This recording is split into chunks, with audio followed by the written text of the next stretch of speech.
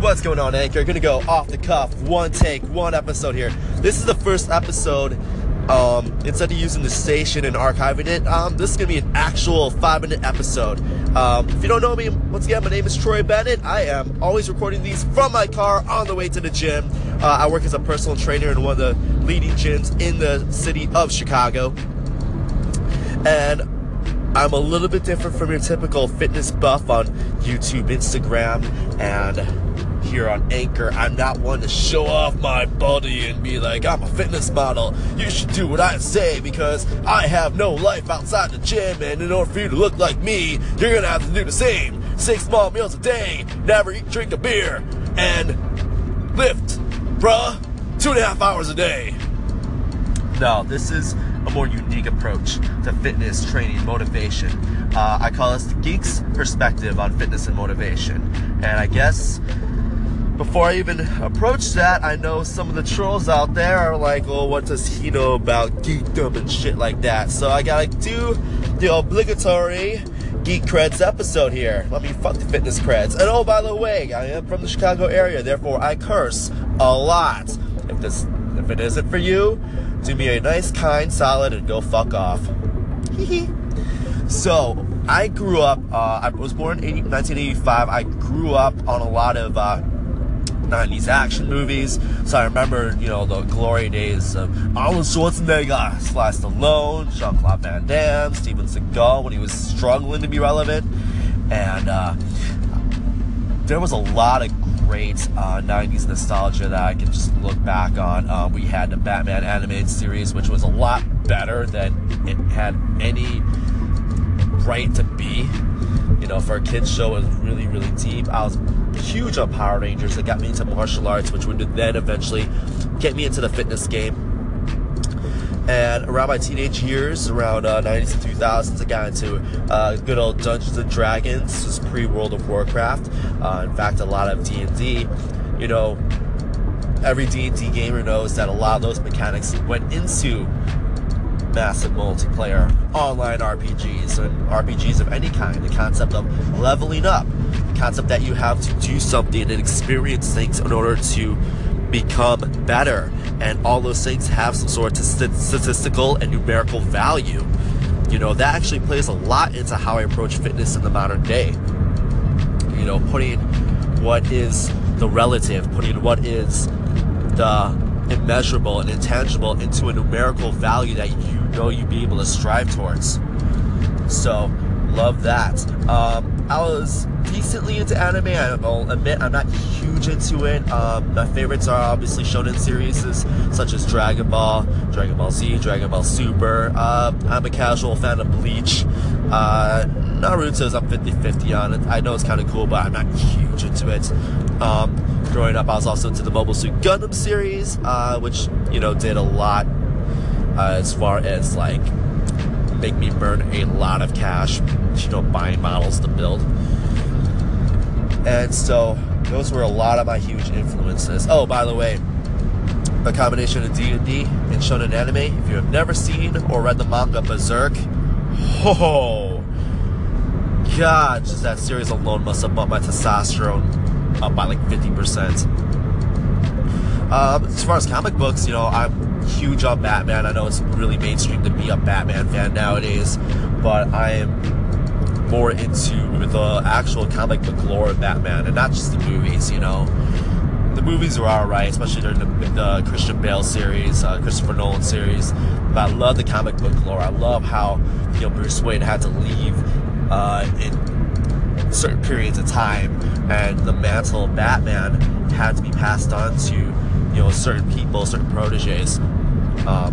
He had a tighter, more closer knit family than most of the comic book universe, and because he had no powers, because he had to overcome the harshness of adversity to become godlike,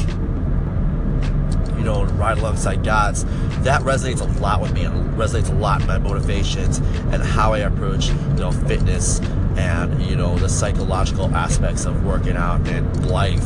So, got 5 seconds left. Next episode's coming up. In the meantime, I'll see you guys later. What's going on, guys? So there's been a lot going on, just in general. One of the things that caught my attention the most was the upcoming super fight between notorious Conor McGregor and Floyd Money boring his balls to watch Mayweather. As you can tell, I'm not the biggest Floyd Mayweather fan in the world. It used to be cool to be his fan. It's not so much anymore.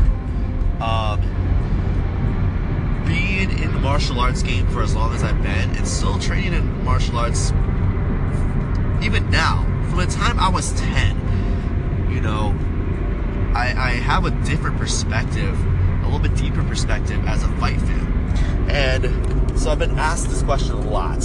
What chance does Conor McGregor have of beating Floyd Mayweather? Well, let's just say this. Conor McGregor said he's going to knock out Floyd Mayweather within 4 rounds. My reply? Bruh, you better.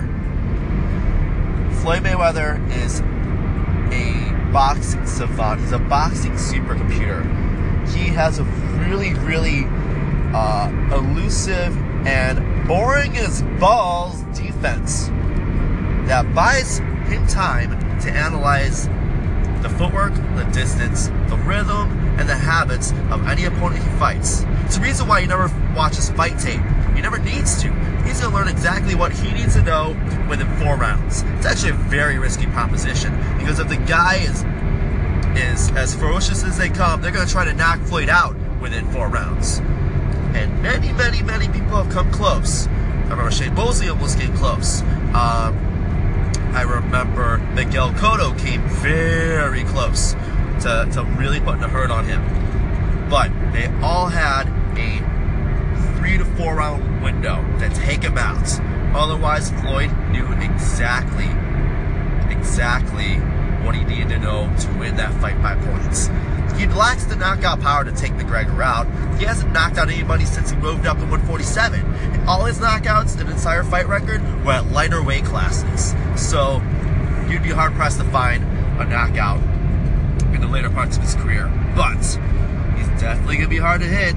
He's going to be really hard to hit for Conor McGregor. And on top of that, Conor McGregor is an MMA counter fighter. He is great at doing basically the UFC mixed martial arts version of what Floyd Mayweather does. Times his counter punches, nails a guy, but the difference is Conor McGregor is wearing 4-ounce boxing gloves and is still fighting within a weight class that allows him to knock people out. When a fighter goes up too many weight classes, they'll eventually hit a wall in their knockout power. Floyd did it when he went up to 147 and 155. He couldn't knock those guys out. Conor McGregor experienced it against Nate Diaz, where his punches were very accurate, they were very sharp, and they were very good. And at anybody smaller than Nate Diaz, they would have went down. But Diaz didn't. He was a much bigger guy, and as a Diaz brother, had a lot of overall toughness. So, in conclusion, I would say if you're able to throw some money into the fight, I'd say toss $20 towards Conor McGregor, because the odds of him winning are so steep. You could probably get a huge payoff if you bet just a little bit of money you'll be willing to let go. Don't gamble beyond your means, especially in this case, because you're basically donating to a small lottery ticket. So, based on what I've seen of Conor McGregor's just sheer boxing skill, I don't think he's going to outbox somebody who's known to outbox fighters. Now, is this fight going to destroy the credibility of boxing? Well, that's what they said about the Pacquiao-Mayweather fight, and lo and behold, Canelo Alvarez to the rescue. He gets his massive, awesome super fight with Miguel Cotto after Pacquiao-Mayweather and keeps boxing still relevant. Now, Canelo Alvarez has the daunting job of fighting Triple G, Gennady Golovkin, the knockout machine, the real-life Ivan Drago. That's the fight I'm looking forward to the most, and that's going to happen after Maymac. So, boxing just keeps on rolling, and we just keep on watching. Any comments, just shoot them out to me. I'll talk to you guys later.